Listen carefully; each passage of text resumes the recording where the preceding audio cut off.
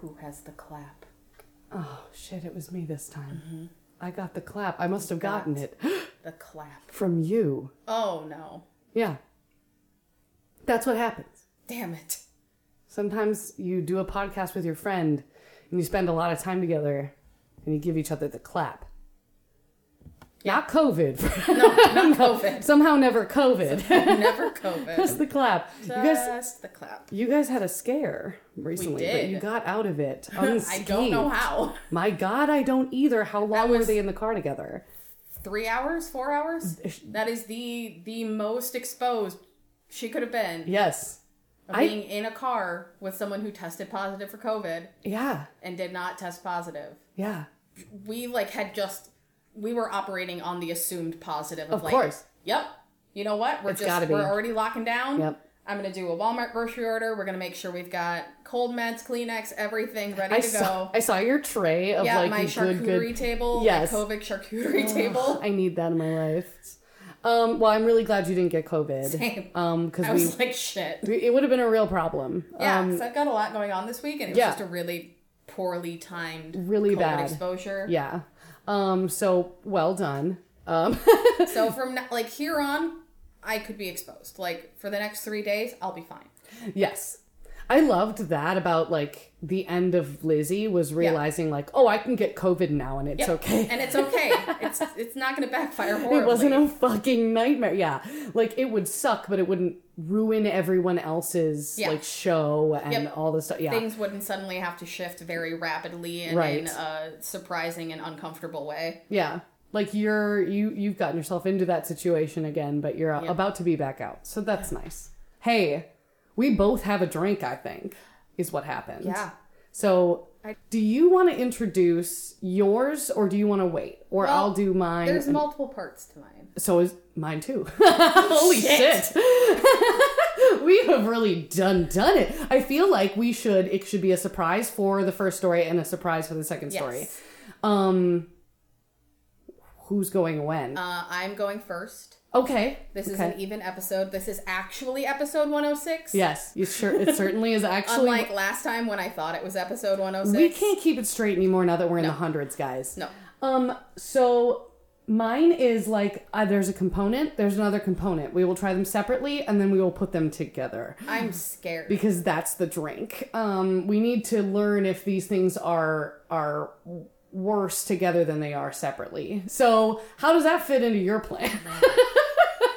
That's terrifying. I need 2 shot glasses from you. Okay. All right. We're going to harp noise early? I guess. At least we're going to pause. I'll just go bloop.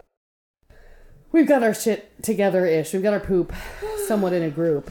Emily has a number of things for us. I did. So, I don't know if y'all remember the weird banana pudding shot. It came in a tiny mason jar. How can we forget? And I was like, damn. I love those tiny mason jars. They're very cute. They're so fucking cute. And then I went to Festival because I was like, I have to get us Fireball. This has to, tradition is tradition. At this point... It's necessary. Especially when we record here for some reason. For some it's Fireball time. It's Fireball time. Yeah. And someone hadn't put their tiny shots away, and it was sitting on a shelf, and I saw the tiny mason jar, and I was like, oh shit. So I circled back. And I found some that we hadn't tried. They did have the banana pudding again, but I said absolutely not. I'm so excited. So I got blackberry. That sounds really good. Blackberry moonshine. I got butter pecan. Which, fuck me up. Absolutely. And then mountain java. Mountain java sounds really good, too. Yeah. I'm worried, because you did also say, you got Fireball. I was like, of course. And you were like, it's appropriate for the story. If the listeners will remember the last time you got Fireball and it was appropriate for the story, a bunch of kids died. For those who don't remember, it's supposed to be our nice, happy, light episode in which nobody dies. From what I understand, both of us have fucked that up. I'm not necessarily. Okay. All right. Okay. I believe you. I'm choosing right now to believe you. As you should.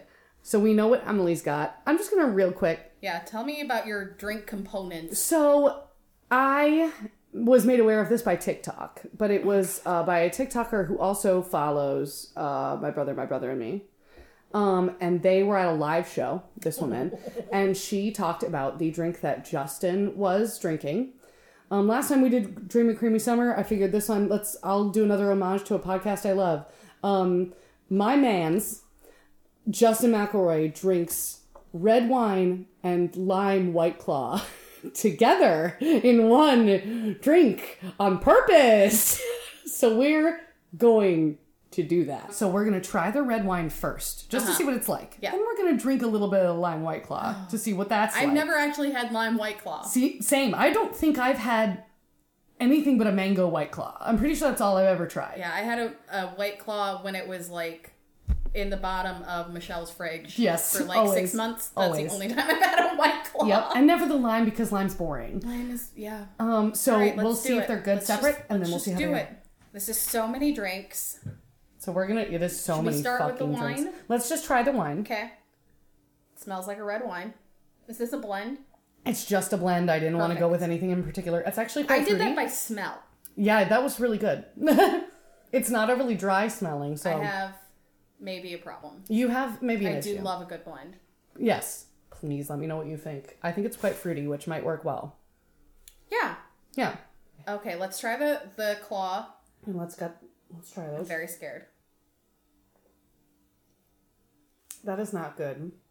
I don't hate it. Oh, never mind. There's the aftertaste. It's seltzery. Yeah. It's like a LaCroix in a way. It's not overly flavored, but it's also got that weird aftertaste.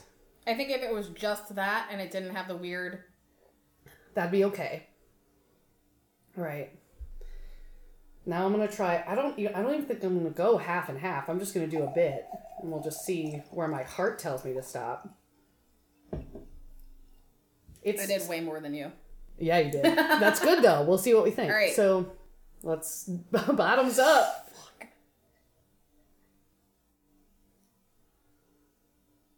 Fuck. Just the silence. I'm going to leave every bit of... I always cut out our silent drinking as we decide on stuff. I'm not going to do it that time. You need to pour more in. This is quite good, actually. Like, I'm not mad at this. I don't know. I think it's all right. I had less wine than you slightly as well because I can't pour even for the life of me. I don't hate it. It almost like it... It's weird. They cancel each other out and it almost tastes like nothing. Yeah. But it's... If you want a strong claw, just add vodka. You don't have to add wine. It's a refreshing nothing. There's a tiny bit of wine in it that I don't hate. I think if it was a dry wine, I wouldn't like it. Like a cab or something. I almost got Malbec because I thought that'd be really funny.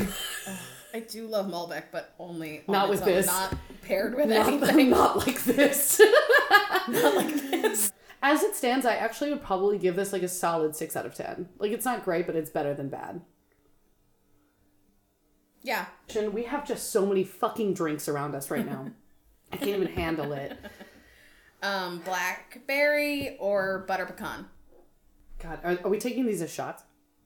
We could sip them. All your dreams. Because I'd love to take one as a shot and then maybe sip the other, and I'd rather take the blackberry as a shot. Okay.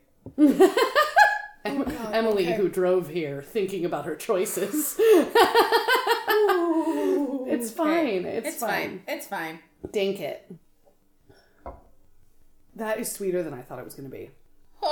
Syrup. It's syrupy. Oh my god. My eyes are watering. Yo. Well, are you ready? No. I mean, we have fucked up so hard today already. Let's do this. Cleanse the palate with a little Fireball. Oh, is that really what we're going to do right now? We're going to cleanse the palate with a little Fireball. Yeah. You heard it here first, folks. God, the witnessing of us getting so drunk so fast. I had to do it with her. I'm here in solidarity. All right. Let's dive right in. I'm very concernicus. A quote. Oh, man. You could look at it two ways. I was either the unluckiest man in the world or the luckiest. I preferred to believe the latter. Now, I don't know why I do this to myself, but I'm going to apologize in advance if I butcher any Croatian words or city names. Sure. Let's talk about Frane Selak. Hello. Selak. Did you say his first name is Frane? Frane. Frane. Hi, Frane. I'm worried about you. Yeah, accurate. He was a Croatian man and a music teacher. Now, I had really wanted a story with the same energy as our good friend, Park Ranger Roy Sullivan. Oh. Who, if you'll remember, was struck by lightning 7 times and carried a can of water with him. That's Can of Water Man. Can of Water Man. He's the origin in case story. his hair caught on fire. Yes. It was practical, but still funny. And I had come across this story when I was looking through and trying to find them for Roy. So I just happened to see this story at the same time. With a matching number 7. And I kept this in my back pocket for a rainy day. Oh. And maybe a day when we decided we needed to do something lighter. Yeah. Well, and then, I forgot about it for a little while. Sure. He was born in 1929. Love it. And has claimed to survive 7 brushes with death. That's a lot of those. And then he won the lottery. What? Yeah. Now, disclaimer before I get into it, which is why I said that I don't think I broke the rules. Mm-hmm. I did a lot of digging for this. We were originally going to record last week, and I had been literally just, doing so much digging and going into, Reddit threads and, trying to find anything I could to verify his stories. Sure. Because nothing that was reported has been independently verified other than him winning the lottery. Okay. Otherwise, it's just sort of, these are the stories that he tells about what's happened to him. Yes. Interesting. And we've done some crazy survivor stories. Yeah. Julianne falling 2 miles into the Amazon from the plane crash and surviving. That's right. Victoria Cillier, whose husband sabotaged her parachute and she fell 2 miles. I think about her once a month. Yeah. And then, one of our bestest guys, Harrison, who survived 3 days on a capsized ship. Yes. In Santiago. Lost at sea for a year. A little more. And just the other ridiculously insane shit that if it wasn't verified, everyone would be like, no, that didn't happen. Right. Yeah. So I'm just like, you know what? This could be real. This could be real. Yeah. I don't know. If we choose to have faith or just have a little fun with it. Right. And that was this is the light episode. So let's just do something that I probably wouldn't do otherwise. I like it. Just because nothing could be verified. So Absolutely. It's like, I'm into it. The wine with the White Claw is dangerous. Is it? It literally just goes down like water. It does. Because the weight of wine usually slows me down. Yes, but it takes away any of that dryness, any of that, it doesn't stay on your tongue the same way. Yep. Yeah, it ain't gonna fuck us up. All right, Justin, I get you. Mm-hmm. So we're just gonna go story by story. Because remember, 7 brushes with death. Mm-hmm. So his first brush with death was 1957. Okay. And this was my first, because other sources were like, well, it was 1966. So... Okay, so already we're all over the place. Dates are weird. Mm-hmm. But we're going to kick off with it. It's fine. He was on a bus when it swerved off a road and into a river. Both Selak and the bus driver managed to get off of the bus and swam to shore. Selak later stated that Ahmet, the driver, never got behind the wheel without half a bottle of rakia in his system. Oh, no. Which is booze. Sure. But was an excellent driver nonetheless. I mean, okay. And they both had a shot of this before boarding the bus. And the purpose of the trip was to, just go keep drinking. Okay. But, they both survived the accident with just a few minor cuts and bruises. Unfortunately, 4 other people did not. Seriously? So 4 people died in that, and they're both fine. So let's keep a count. 4. Jesus. People he's outliving, basically. That's the count we're doing. Unfortunately. 4. This is just, the unconfirmed deaths surrounding this man because he specifies these numbers. Okay. Jeez. I mean, honestly, that to me feels like it's like a mark on the side of it's real because I'd remember every person who died when I lived. Right. So then in 1962, he was on a train from Sarajevo to Dubrovnik that derailed and crashed into an icy river. Okay. And he claimed that despite suffering from hypothermia and a broken arm, he was able to swim to safety and survived. Okay. 17 people did not. 17 people. So we are up to 21. Okay. Jesus. Yeah. But now we're just at a faster pace. Well, still something let's just keep going. 1963. Is he in a plane, Emily? He received word that his mother was ill and decided to fly. Planes, trains, and automobiles! Yeah. The automobiles come later. The other automobiles come later. Hence the fireball. There's a reason. Deciding to fly from Zagreb to... Oh, God. Rijeka. I'll never tell you no. I literally, I spelled it all out phonetically. Yeah. For the ones that I didn't know. I know Sarajevo, I know Zagreb, but Rijeka to see her. Mm-hmm. The earliest flight was already booked, but Selak said that he was able to persuade a sympathetic airline to let him sit in the plane's rear with a flight attendant. That is a red flag right there. There are no sympathetic airlines. Amen. And I have that in my notes. So the flight attendant's name was Rosika. And that's the other thing that's getting me is, he's got names. Yeah, There are details. That's very specific. Now, I added in the notes, mind you, this was the end of the golden age of travel. Mm-hmm. So this was already unlikely, considering flying was still something of a luxury. Yeah. And, a status symbol. And the average flight in 1963 cost around $41, which is equal to $321 now. Damn. $323. Oh, okay. With inflation. I mean, to me, that's even, you can still get flights for that. Oh, yeah. Absolutely. Bad. They're not good flights. They're not good flights. You can still get flights for that, but, back then... This was, direct flights. Everything's pretty nice. And people are wearing suits and dresses like they're going to church, but they're just on a plane. Plane hats. Yep. Plane hats. Plane hats. And everyone was smoking. And the pilots were so drunk. That's not different. No. So, he talked his way onto this plane, I guess. That's not going to happen. No. I'm sorry. To me, that feels crazy. Yeah. But he knew the flight attendants. But he said it was going smoothly until shortly before landing when the unthinkable happened. One of the plane doors apparently flew open. Oh, so we just have planes that can do that at this time period. Yes, a DC-8 for anyone playing along at home. And 1 minute, quote, 1 minute we were drinking tea and the next the door was ripped open and Rosika was sucked into midair, followed shortly by me. Oh my God. So soon, Selak said that the plane crashed and that a flight attendant, 2 pilots, and 17 other passengers passed away. Another 17. 19, 20 with this. 20, okay. Yep. With the pilot and the 2 pilots and the other flight attendant. Okay. But he miraculously survived after falling 800 meters. Yeah, so he was sucked out of the plane with the other woman before it crashed. He didn't experience that part. He went full Assassin's Creed.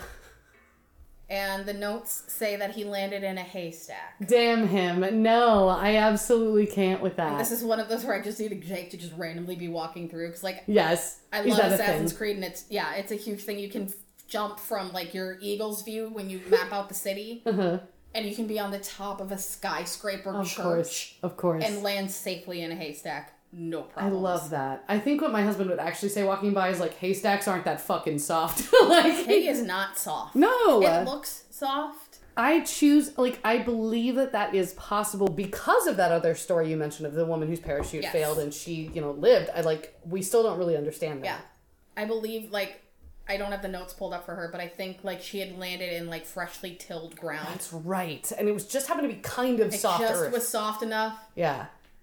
She was fucked up, but she lived. Yeah. I feel like this could happen to him. Right. It's nuts that it's the third thing that's happened to him. Yes. And he survived, and he states he never flew again. Which, fair. Yeah. I get it. The door came off the plane. That's not supposed to happen. Off the plane. Now, here's the thing with plane crashes, unlike bus crashes, and train crashes at this point were getting pretty fairly regularly reported, but plane crashes... We report those. Big time. Yeah. There's an investigation. Now, aviation crash records and other records of deaths of this scale show no airplane crashes of a DC-8 between the 2 cities in 1963 or any other year, and certainly none with the loss of 20 lives. Okay. Could it have gone unreported? Maybe. Covered up by the airline? Maybe. Maybe. But... interesting nonetheless. that we can't find Yeah. anything. Yeah. Interesting. Yeah. Now, let's get on to the fireball.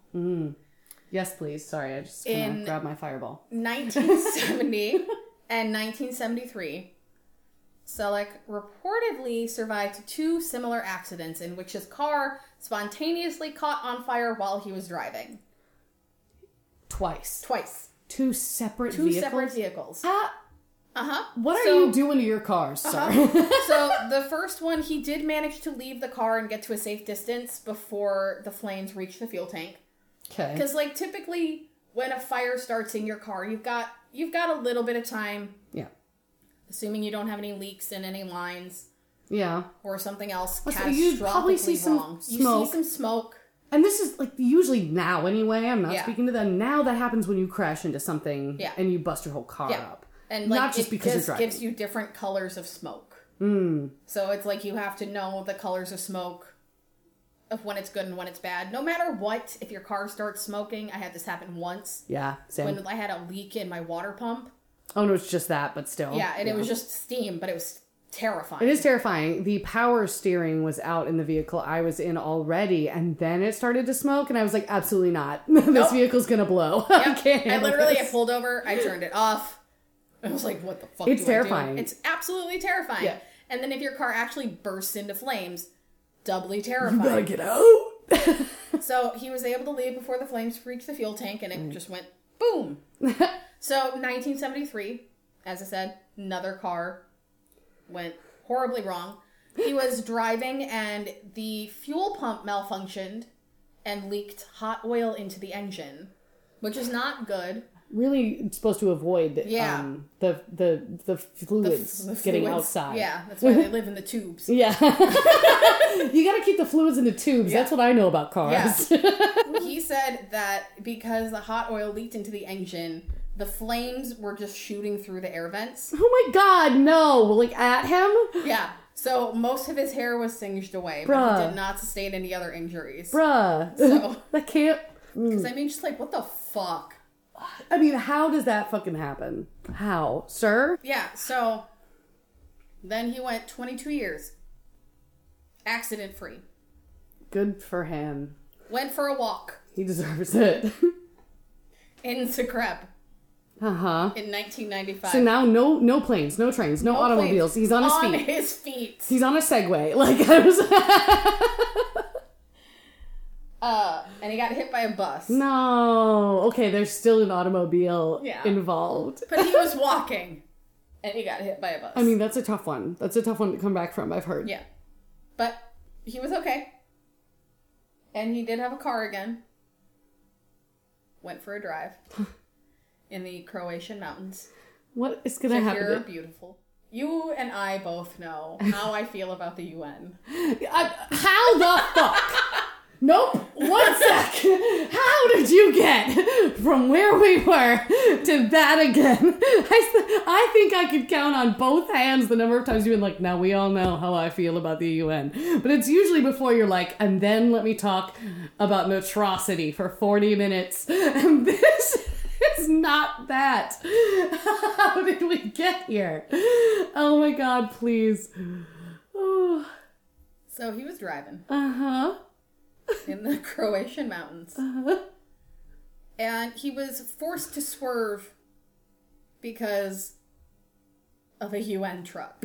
An oncoming UN truck. Fuck him. I get it. Fuck him. So he was forced to swerve, and he hit the guardrail, and it gave way. Oh. And his car fell into the ravine off the cliff. That's my nightmare, man. That's it. Yep. Hit Like the a guardrail. 300-foot cliff. Yep. We told a story like that, too. Uh-huh. That girl survived that. Man, he is surviving a lot of shit we know to be survivable. Let me tell you. It's the specificity of why he survived is what gets me. So he wasn't wearing his seatbelt. Okay. Reportedly never used one again after the plane crash. I don't know why. Is there something that happened on the plane? That's what I couldn't find anything. Because if they were strapped in, they probably wouldn't have been sucked out of the fucking but plane. because he was sucked out, he survived. I guess. So I guess. maybe that was his logic. What I want is to be ejected from every vehicle I'm in. So he wasn't wearing his seatbelt, and he was at the very, like, last moment, jumped out of the car window, because he had the windows down, grabbed a tree. Oh my god. Right before, like, the vehicle, like, fully tipped over and crashed. At this point, he's probably so ready to be in a death-defying situation. He's like, fuck it! And he just... Jason Bourne's his way out of it. And because the momentum of his car could give him the, like, leverage he needed. To pull himself out. Sure. If we want to assume that, like, literally everything came together. Right now, I'd be drawing it. Yeah. Fucking Pepe Sylvia. Yep. Like, I don't know. I don't know how this man did this, but supposedly he did. But yeah, so he survived. Somehow. So he's clinging to the tree. And at that point, he was like, you know what? I don't know that I want to get in a vehicle ever again. He watched it crash down and then burst into flames. That's the third car that's fucked him. Yes. He's had 2 buses, 3 cars, and 1 plane. Fuck him. And train. And he told the Telegraph, he was like, well, there came a stage when I was lucky to have any friends at all. Many stopped seeing me, saying I was bad karma. I mean, for real, at what point do you start thinking this man is cursed? And, like, one of his neighbors apparently said, quote, put it like this, if I heard Frane booked a flight or a train, I would cancel. Yeah, dude. But he stayed optimistic. And, like, even this, I'm like, there's discrepancies. Mm-hmm. But he won the lottery. And it was either that he always played or he never played. Okay. Because he has said both. What? That this was either his first ticket he ever purchased or he just loved to do it. But it kind of sounds like he likes to make a good story. He apparently won $960,000. I mean, it's like, that's still life-changing money. Yeah. That's still really helpful and good. Yeah. Do you know what year it was? I think like 2003. Oh, okay. Because that's what really, like, brought him into public view. Sure. Because he, like, won the lottery, and they're like, oh, tell us about yourself. Well. He's like, well. That's my thing, is, like, I can both see... This is both good and bad for his story. Because I feel like, if you win the lottery, what, like, reason do you have to go, like, oh, also, I want to be famous by lying about all this shit I didn't die from. Right. But, like, yeah, why would you do that? But at the same time, maybe if somebody is just really... They're like, this is my 15 minutes of fame. Winning the lottery is the only time anyone's going to ask me what I think and what I've been through, and I'm just going to say whatever I want. Yeah. Like, I don't know, man. So it's you know, it's one of those things where it's like, yeah, the story's, like, fun in a way of, like, these are crazy. They are nuts. But we've also told so many stories that if we just were saying one of these individually... Absolutely possible. Mm-hmm. It has happened. It will happen. Yeah. The only issue is, like, these are not verified. Like, there's no records to document this or back it up. Right. That make it go, yeah. What's the validity of this? But it's also, it's like, why, of all the things, tell one. Yes. Like, Stick if you with want the bus crash or getting almost hit by a UN truck and having to swerve. Like, that's a crazy and good story. Yeah. I saved myself by grabbing a tree at the last second. That's a crazy good story. I would believe it if it was the only story. Yep. I don't know if I believe the plane one. Even if it was the only story. That's the only one that I'm like, there's so much. That's the kicker. That's regulated with flight. Yes. Since it started. Yes. Like, someone would have said something about this somewhere. It would have been reported. And I assume, because you've been doing some digging, that other people have also looked into whether or not these claims are true. That was like 2 days of my research, was just reading through everyone else's digging. And they didn't find pulling up the stats and being like, there was a flight recorded in 1989 where the door flew off, but that was not a DC-8 and that was not in Croatia and, like, this kind of shit. Yeah, it's just that it was crazy. Interesting. He could just be a pathological liar who happened to win the lottery and got a moment of fame. Yeah. He could. Or he could have survived all of this. Or he could have had the craziest life we've ever heard. I mean, I think if he was doing a dangerous job, that would make sense. Yeah. He is just a man on his way to somewhere. He's a music teacher. He's literally just going places. He's literally a music teacher. He should just stay home. I want to believe him. I want there to be magic in this world, and I want to believe him. Well, and like the thing that like also sells it for me, he donated most of his lottery winnings to charities. Yeah. Well, that's really nice, especially since you lose a lot of it in taxes already. Yeah.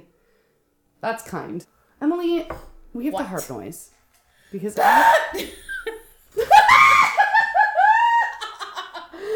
You know, normally I have to lead in. I'm not gonna. I actually like that. Let's just pause.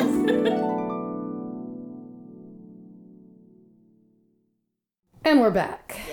Oh, we got a refill on Justin's drink because, god damn it. Yeah. God damn it. I still had White Claw left, so might as well. Exactly. I want to tell you a story, Em. Yeah.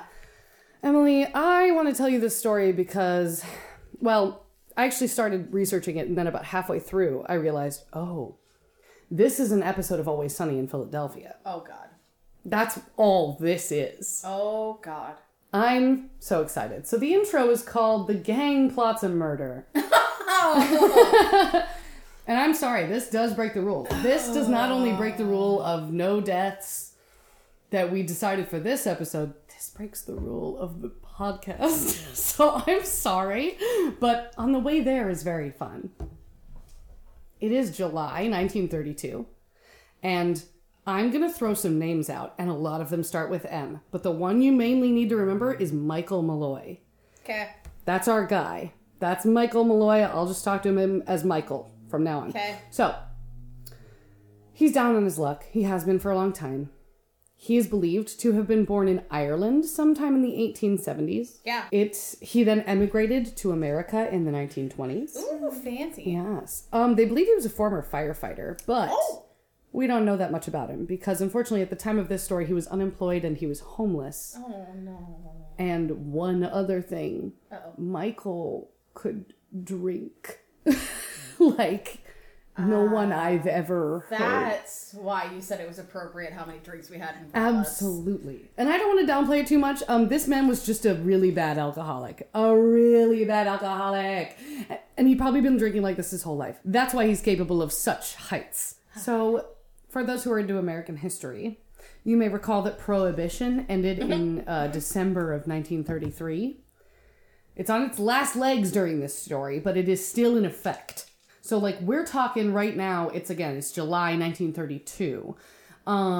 It has been 13 years since Prohibition became law. So, speakeasies are all over the place. We've gotten well used to having Prohibition at this point. Oh, yeah. People can basically just get a drink if they want to. Yeah. It just happens to be illegal. Yeah. So, Michael Malloy, our good friend, despite rarely having a penny to his name, is a frequent patron of many speakeasies in New York City, specifically in the Bronx. It was Michael's bad fortune that one of his stops was a place called Marino's. Okay. Another M name. Sorry about it. The speakeasy is run by 27-year-old Tony Marino, because the Italians are also fans of M names. So Marino's, it suffered from cash flow issues. There's a lot of people during this time starting tabs, not so much on the paying them. And, like, really, what recourse do you have as an illegal retailer of booze? You can't go to the cops and say, this guy hasn't paid his tab. No, but you can go to the mob. Yeah, pretty much that's what happens. You just don't pay your tab until someone comes and breaks your legs with a baseball bat. Like, that's what happens. And people just try their luck. So he's having trouble keeping things running. He's doing only okay. Michael is one of his customers that comes in, drinks his fill, never pays his tab. Yeah. So on this balmy night in July, Marino stands around the bar with a few of his buddies and he hatches a plan. There, with his bartender, another M name, his name is Joseph Murphy. And Marino. Murphy Marino. Malone, not versus Michael Malloy. Malloy. Have fucking fun. I had a problem Marino Malloy. as I was researching. Okay. All right. The other person there is Undertaker Francis Pasqua. That's not an M name. Exactly. And thank God, grocer Daniel Kreisberg. No more M's for now. Okay. All of these men could use some cash. Sure. It's the Great Depression. We could all use some cash. Oh, yeah, absolutely. One of them has a family. Yeah. Others have businesses that are struggling. It's hard to exist when you're in the Great Depression. It's a bad time. It's bad. It's depressive. It's bad news bears. Yeah. So, these men are well aware that a few months back, their old buddy Marino, again, the owner, had successfully pulled off a life insurance scam. Ooh. He had befriended a homeless woman, gotten her to acquire a life insurance policy with him as the sole beneficiary, and then he had gotten her drunk, undressed her, put her in bed, dumped water all over her and her bedding, and then put her bed next to a window. It was winter. She died of pneumonia. He really did do that. He got a cool couple $1,000s out of that. And so these guys are standing around talking about this scam. Emily's looking around like she can't believe she hasn't killed 6 people like that already. These dudes. I've never felt so called out. Yeah, because I could tell the look on and her face. now we have it in audio proof, so I can't do it. So sorry. What a way to murder. Well, okay, let's see what you think. Okay. Let's see what you think about it after this. Oh, okay. So, they're hatching this plan, and they look down the bar, and who do they see but our dear friend Michael Malloy, and he is drinking whiskey till he drops for the umpteenth time in a row. And they see a good mark. Yeah. He doesn't have any friends. He's probably in his 50s, but he looks easily 10 years older. He looks like shit. Alcohol does that to people. Yes. He looks like the alcohol is going to kill him sooner Probably will. rather than later. Yeah. And so they thought it'd be easy to simply get Michael to drink himself to death if they offered him unlimited credit at the bar. Just say, the tab is fucking open, my dude. Don't worry about it. So, first though, they've thought this through. They have to get the life insurance policy in place. They can't just kill the man. They gotta do that first. So the undertaker, Francis Pasqua, he agrees to do this. He gets like another guy to come along with him, and they go visit insurance brokers. And this man plays Nicholas Malloy, who is really supposed to be Michael Malloy. They've given him a secret name, Nicholas Malloy, and he takes out 3 separate policies in that name. The plan then, after Michael was dead, is to have Joseph Murphy, the bartender, go to these insurance companies and claim to be Nicholas Mallory's next of kin, and to collect on these 3 separate insurance policies. It takes 5 months to get these policies in place. I don't know why. They must have had to do a lot of lying and a lot of paperwork. It takes a long time. But they get them for a total of $3,500. And that money. Today, oh my God, dude, I learned so much about inflation because I read an article that said in 2019 money, that was $67,000. And then I said, I wonder how much it is in 2022 money. Is it over $1 million? It's 76,000. Oh. So it went from 67,000 to 76,000 in 3 years. So inflation's doing a number on us right now. Is what I'm saying. I can't buy a goddamn house. Yeah.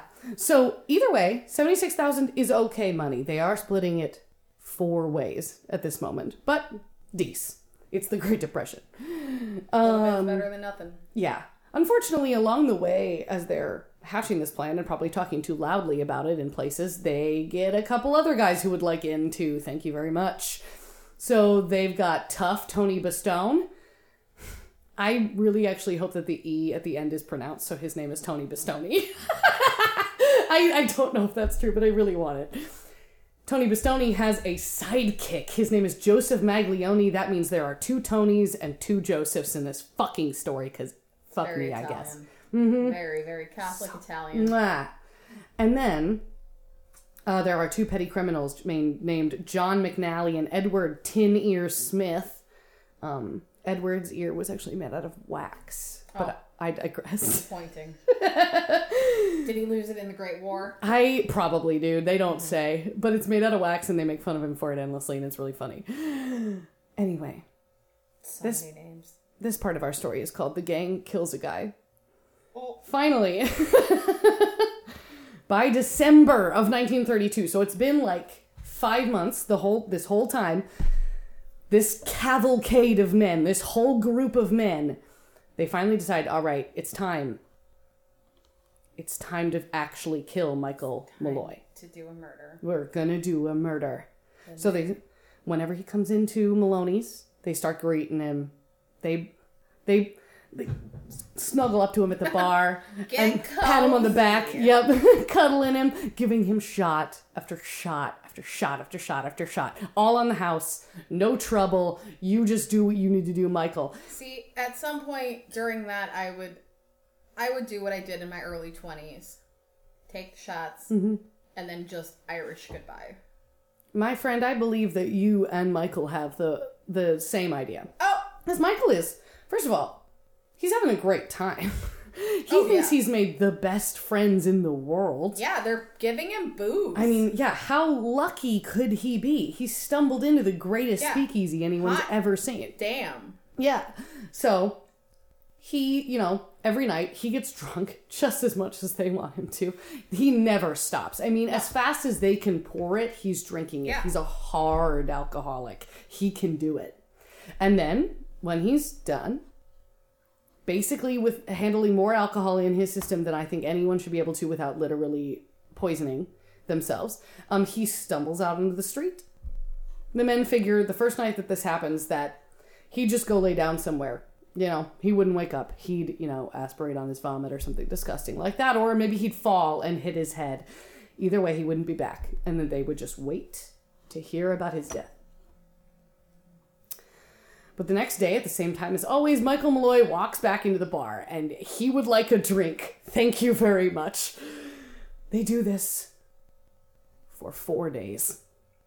They feed him more booze than they know what to do with. More booze than any single person has ever drank in that bar. More booze than 5 people are drinking.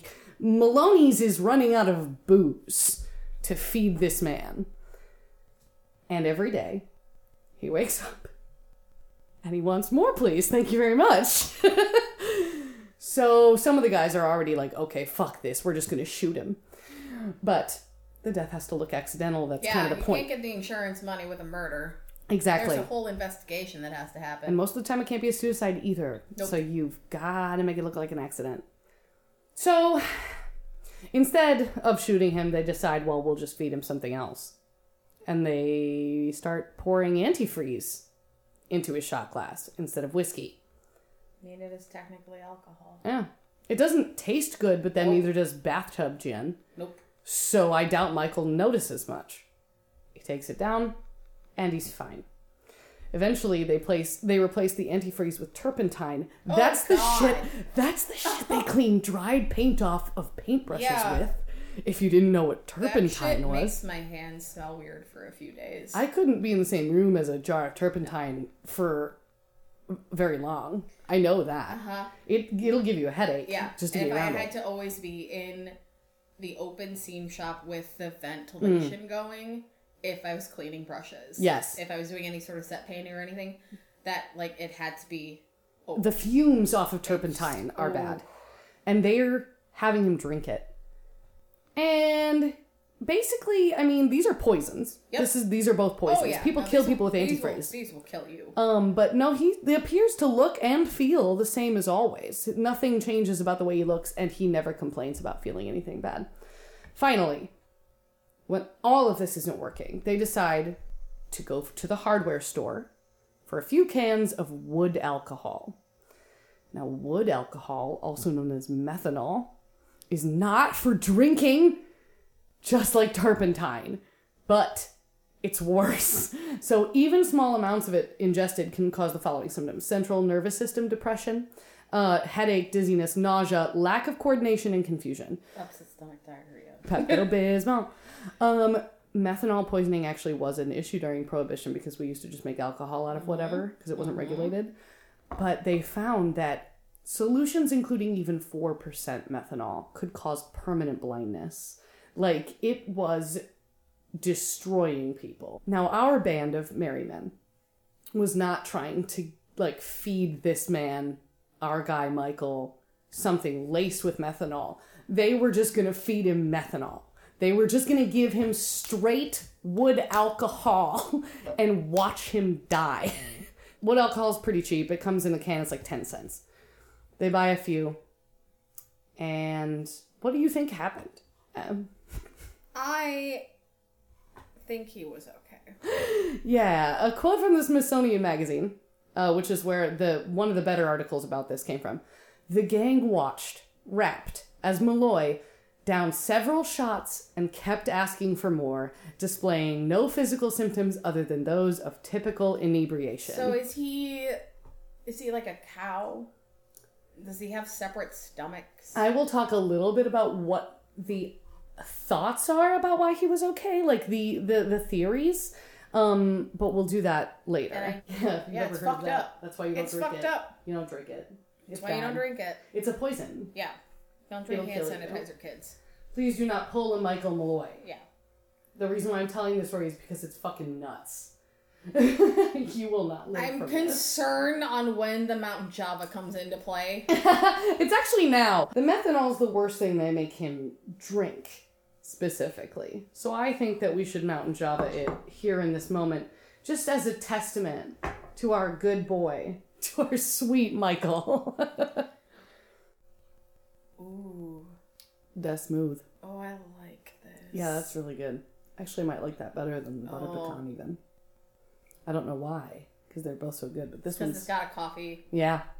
Coffee's delicious. It's very good. For coffee. Coffee. Cappy. All right. Now that we're probably nearing the same level of inebriation as Michael, let's continue. Let's go. So this continued for several more nights. They just kept doing the wood alcohol thing, thinking, well, one of these fucking nights he has to drop goddamn dead. This is poison. But after a while, the 10-cent cans of wood alcohol are racking up. Not to mention the fact that they have been paying insurance premiums on 3 separate life insurance plans. And they didn't intend to be paying the premiums at all. Because this man was supposed to be dead by now. So month after month of them trying to kill him, they're paying into the premiums. And they're paying for the stuff they're using to kill him. These people are going into debt trying to kill Michael Malloy. Good. I know, good. Serves Fuck them. Fucking exactly. right. You're murderers. Fuck you.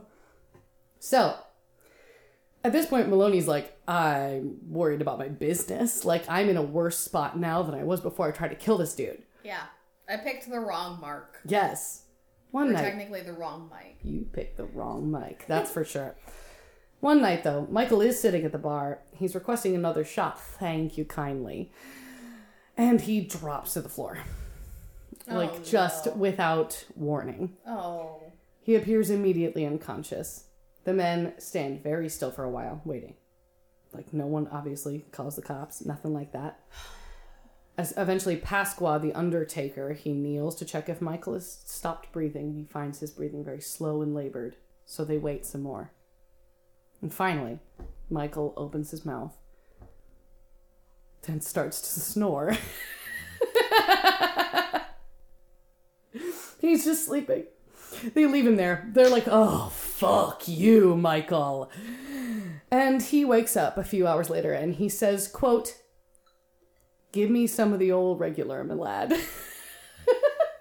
My lad. Top of the morning to ya. Give me some of the old regular, me lad. Michael doesn't know what's going on at all. Good for him. This is the part that I would normally label survival. But this time I labeled it the gang gets desperate. Oh, no. Pasqua, the undertaker, he gave them the brilliant idea to brine some raw oysters in wood alcohol for a few days, because he heard that, like, if you put oysters in alcohol, it sort of like preserves them in a really bad way, and it can give you acute indigestion. He has heard of people dying from this, whatever the fuck that really means. So they feed like 10 of those to our man Michael. At this point, I think they're like, fuck it, throw whatever. No one cares anymore. Just kill this man. So they're all hanging around the bar, watching Michael eat this. Can I just? They have an undertaker in their employ. Why not kill him and just forge the fucking death certificate? It's 1930s. My love, I'm gonna get to that. Oh shit! Don't you worry. Don't you absolutely? Because That could have saved them like 5 months in premiums. It's not the wrong idea. Well, we'll see how this goes. So, they're still really committed to making it look like an accident. Like, Michael did this to himself. There are ways to do it. They just need a set of stairs. Right. If he's intoxicated. Like, all bars have basements. Right. And the stairs are usually, like, just concrete. Mm-hmm. Just push him down the stairs. I do feel like these are not smart men. I know too much about murder. Yeah, they're dumb. They're literally watching him eat this meal of oysters and wood alcohol, swallowed down with more wood alcohol. They're pretending to play cards. Like, they're not all, like, 10 men just staring at him. So after the oysters are gone, Michael licks his fingers and he belches, and then he's back the next day. What a catch. Those did nothing. The next day, the bartender, Joseph Murphy, he feeds Michael a sandwich of rotten sardines that he's left out for several days, glass, and carpet tacks. That's not a joke. That's not a bit. Michael eats it. He asks for another one when he's done. And a drink, if you would be so kind. Is he trying to die? I think he is so obliterated drunk at every second of every day that he has no idea what he's putting in his body. And it's fine. He's back the next day. At this point, it is January of 1933. They've been trying to kill this man for at least 2 months. They've been plotting it for like 9. And the men in the murder trust, which is what the media calls them eventually, they are the murder trust. The men are pissed. Tough Tony's talking about ending Michael. Tough Tony's pissed. He would like to end this violently, but they're all like, okay, no, we're still trying to make this look like kind of a whole thing.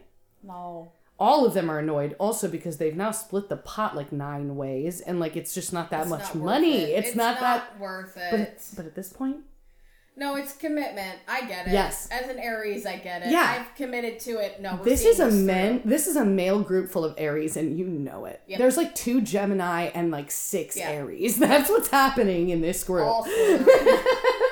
And they are just trying to kill him because it's the goddamn principle of the thing at this point. Mm-hmm. So they finally decide that Michael isn't going to ingest something that will kill him. It's just not possible. He doesn't seem capable of dying by ingesting anything.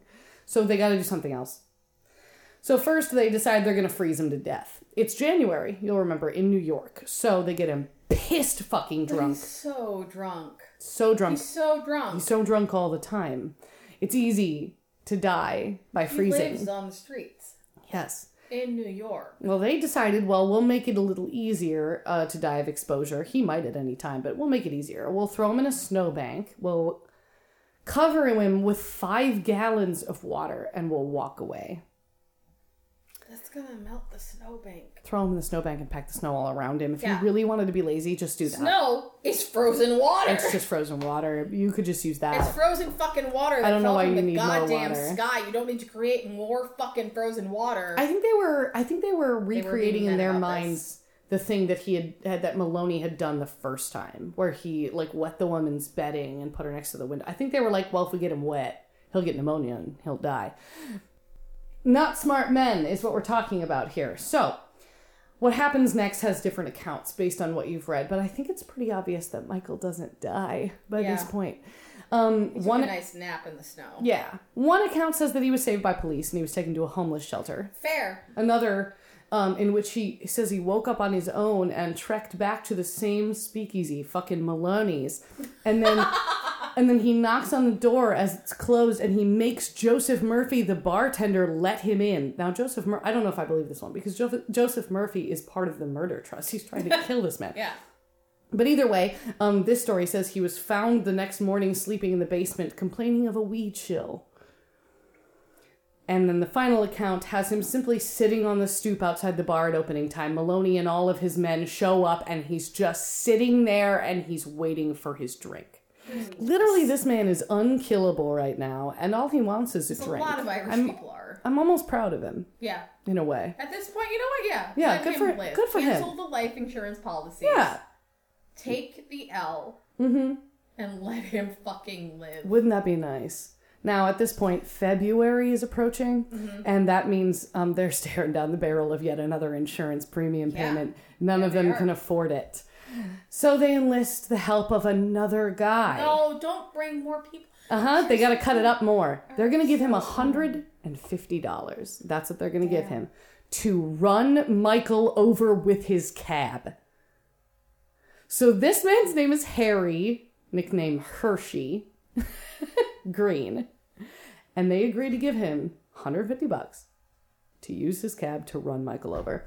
So they bring him to an alley, obviously shit-housed drunk again. They bring Michael to this alley and they hold him up like Jesus on the cross. They hold him up from either side of his arms in the alley and they tell Hershey Green to gun his cab at our good friend Michael. Now, Michael could barely stand. He was so drunk. But as these two, right as the cab starts approaching, the other two, I believe it's probably Tough Tony and Joseph Murphy. Yeah. They bolt for either side. They just let him sort of crumple to the ground. No, don't do that. They fall on either side of the cab as it passes by, and they look up and they realize that fucking drunk ass Michael has jumped out of the way. So Michael jumps out of the way.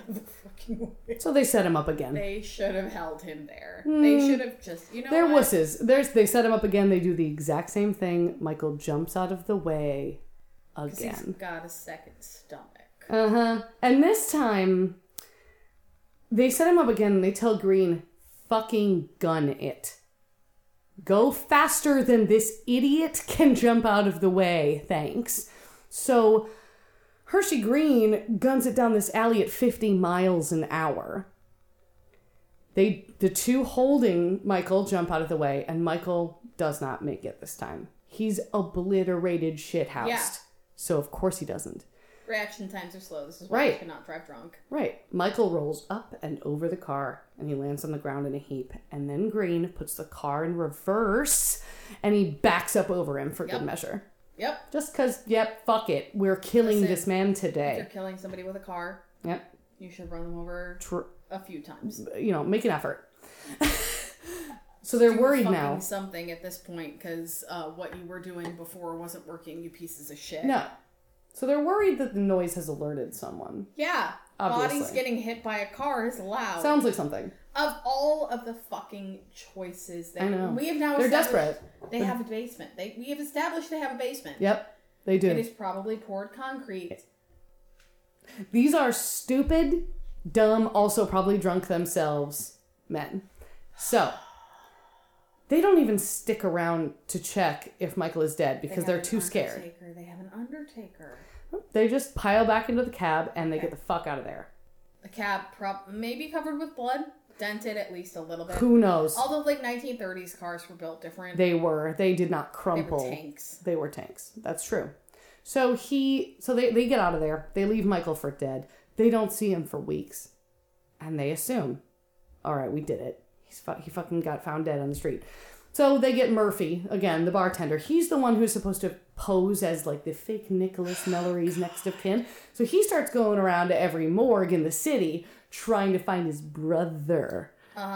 And they don't find him. They keep looking, and they're starting to sort of panic. At this point, Maloney, owner of the speakeasy, is thinking, okay, I'll just kill another homeless, friendless drunk and pass him off as Nicholas.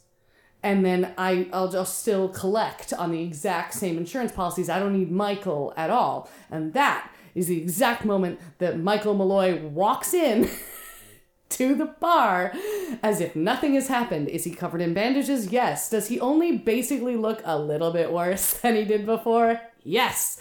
Would he like a drink? Yes! How the fuck? All he tells them is that he doesn't remember much about the incident at all. He doesn't remember what happened to him. He just remembers the smell of whiskey and the cold night air. And then he woke up in the hospital very, very thirsty for a drink. That's all he's got. God, if they had left it alone here. If they had just said, fuck it. Yeah. Now comes the part of our story that gets a little bit sad. feel like I have to say that. We have a song now? Well, I feel like I have to say that. It's mid-February. Another insurance premium payment is on the horizon, and the murder gang gets serious. They're no longer concerned with exactly how accidental Michael's death looks. They don't care. They just want him dead. Fuck him. So, one night, after another long day of hard drinking for free at Maloney's bar, Michael passes out, and the gang carries him to a rented room a few blocks away. Okay. There, they hooked up a long hose to a gas light fixture, and they put the other end... Oh, okay. They put the other end in Michael's mouth. And they seal it by wrapping a towel over his face. Old school. I mean, honestly... Carbon dioxide, monoxide. Poison. Yeah, I don't know which one it is, but it is one of those. I think it's carbon monoxide. So, on the night of February 21st, 1933, Michael Malloy finally dies. Oh. He actually dies. This is not a bit. He's dead. That's why I said I broke the rules of not only this episode, but this podcast. But he survived literally. He survived so much. So fucking much. He survived so much. I mean, we all don't survive stuff, eventually. This opens doors. Because I do have a story where somebody survived literally so much and then dies. Yeah, I still think that that's okay. In the end, it's like tell me the story of all the stuff they survived. You did so much. So, let me just wrap this fucker up in a bow for you. So the gang did do what you suggested. They paid off a crooked coroner. They didn't need their undertaker so much, but they did need the coroner. They paid off Frank Manzella, another fucking M name, and that guy made a phony death certificate for Michael saying he died of pneumonia. Okay. And then they had him buried. Okay. And Joseph Murphy went about his way collecting the insurance money as, Nicholas's next of kin. And the first insurance company basically had no issue. They paid out $800. Okay.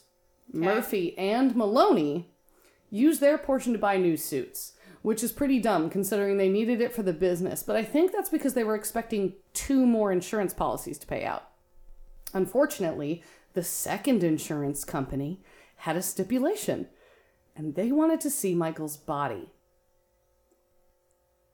Basically, they weren't going to pay out. Yeah, they had to actually see how he died. Murphy wasn't expecting this, so he informed the agent that the body was already buried. And that's fucking sus. Now and then, that's suspicious. Whoops. It's exactly the kind of thing insurance companies are looking for, and it is the reason they call the cops. Great fucking Depression. Yeah. You've already buried a body you took out 3 separate insurance policies for. That's weird. That's really weird. You should have known better, and I think I'm going to call the cops. Yep. So during the investigation, Harry Hershey Green, the cab driver who ran over Michael, he was apparently not happy with the small amount he was promised, and he started fucking talking. So his story, coupled with rumors of somebody named Iron Mike that they'd been hearing about, turns out Michael had gotten a reputation for not dying in the last several months. Iron Mike. So, this is also interesting. Historically, I think you'll like this, because this is a first-of-its-kind investigation. This is the first time a medical examiner gets involved in an actual police investigation. So, the New York medical examiner gets involved. They exhume Michael's body, and they determine the real cause of death. And in the end, the 5 original members of the murder trust, Maloney, Murphy, Pasqua, and Kreisberg, who we almost never mentioned again, as well as the cabbie Hershey Green, are put on trial. Green is given 10 years in prison for attempted murder because he just ran the guy over with his car, but he didn't die. The rest of them, for the actual murder of Michael Malloy, they are sentenced to death. It's the 30s. Fuck. Yeah. Fuck. They were placed in the electric chair in fucking Sing Sing. And now this is my favorite part, because the Smithsonian article made it a quick point. They just wanted to make the point that this chair called Old Sparky managed to kill every single one of these men the first time around, whereas they did not manage to kill Michael Malloy the first time or the second time or the third time or the 9th time. Michael, for his insane fortitude, was then referred to as Iron Mike, the durable Mike Malloy, and the Rasputin of the Bronx. And that is the story of Michael Malloy. a man who should not have died. I wish they'd just given up. I mean, like, I wish the hospital at that point, like, interventional medicine was still, like... they had become a thing of like, hey, you're an alcoholic. Yes, let's keep you for a while. Let's change you to inpatient. Let's put you through detox on a drip. Like, let's put you in some classes and some therapy and the things they would do now. Just back on track to succeed. Right, because clearly and all you're going to do... in touch with a couple nonprofits to get housing and all of that other shit put together. The things that I do. Right. Because all he was going to do immediately upon leaving that hospital was drink. Go and do the exact same thing in the exact same place. Yep. And he got murdered for it. Yep. And they could have saved him if prevention medicine was a thing back then. Yep. But it was the Great Depression and everything was crazy. I think of it as like so lawless. I mean, New York, in a speakeasy, Gold literally a lawless place. 2.0. Yeah. Or the Gold Rush 2.0. Yeah, absolutely. Like... It's just completely lawless. Chaos. Yeah, no one. Everything's a secret, and everyone's trying to murder everybody for money. Apparently, mobs are rampant. Yep, it's a really good story though. Like the fact here, I'll tell you what they think is the reason why he didn't die from, especially all the methanol and stuff. Please, because I'm still of the theory that like he has 4 stomachs like a cow. It's what they believe. Obviously, medical stuff, they couldn't really determine it at the time, especially after his death. Yeah. But what they believe is that ethanol, alcohol, regular alcohol, the amount of alcohol he was consuming on a regular basis, just regular actual whiskey and gin and shit, that was still always coursing through his veins. He was still always drinking that in addition to the wood alcohol and the turpentine. And that actually acts as a blocker against methanol. So, like, if you ingest methanol, what they will, like, one of the things they would inject you with is ethanol as an antidote. So, he was so they drunk. Have stacked those back to back. Yeah. He was so drunk on real alcohol all the time, and had been for so much of his life, that his body was accustomed to a certain level. Like, that I think he was able to just never actually absorb the lethal amount of any of these products. It probably sobered him up a bit. Or maybe like half his liver was dead anyway and he wasn't absorbing the amount he normally would have been. Pissing like a racehorse most of the time, I'm sure. But like either way, they believe that his prior alcoholism is actually maybe what might have saved him from the poisoning. I mean, that makes sense. Yeah. Isn't it sad but also crazy and awesome? Oh, God. I know. I also recommend, like, before I did all this research, I did listen to I came across the story, and then I found that there was a dollop episode about this man.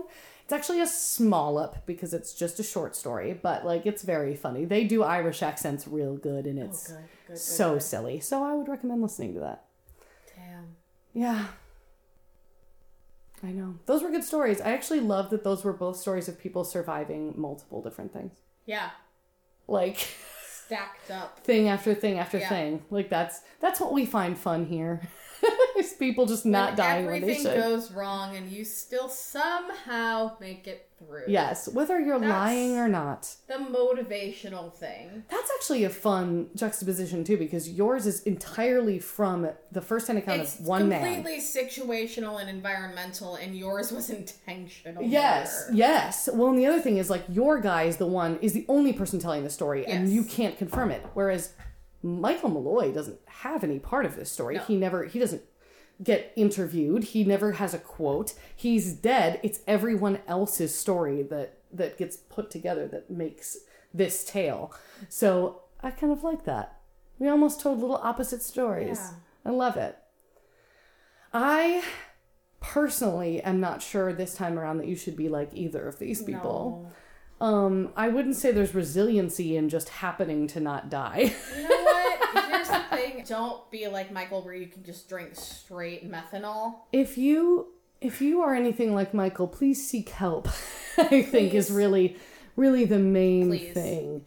It's hard to ask for help, but you can. Mm-hmm. And I promise you the people on the receiving end of your ask for help are not going to judge you for your situation or the choices that you've made. Just ask. That's the hardest first step, but it is the first step. That's true. Now, thank you so much for joining us on what we hope was a lighter episode overall. At least there was a lot less death. And I hope that you have a great couple of weeks before we see you again. Yeah. And no matter what happens between now and then. God. You should never, ever, ever, ever forget your can of... Mountain Java! Never forget your can of Mountain Java. If you forget your can of Mountain Java one more time, I swan to John. Goodbye! Goodbye.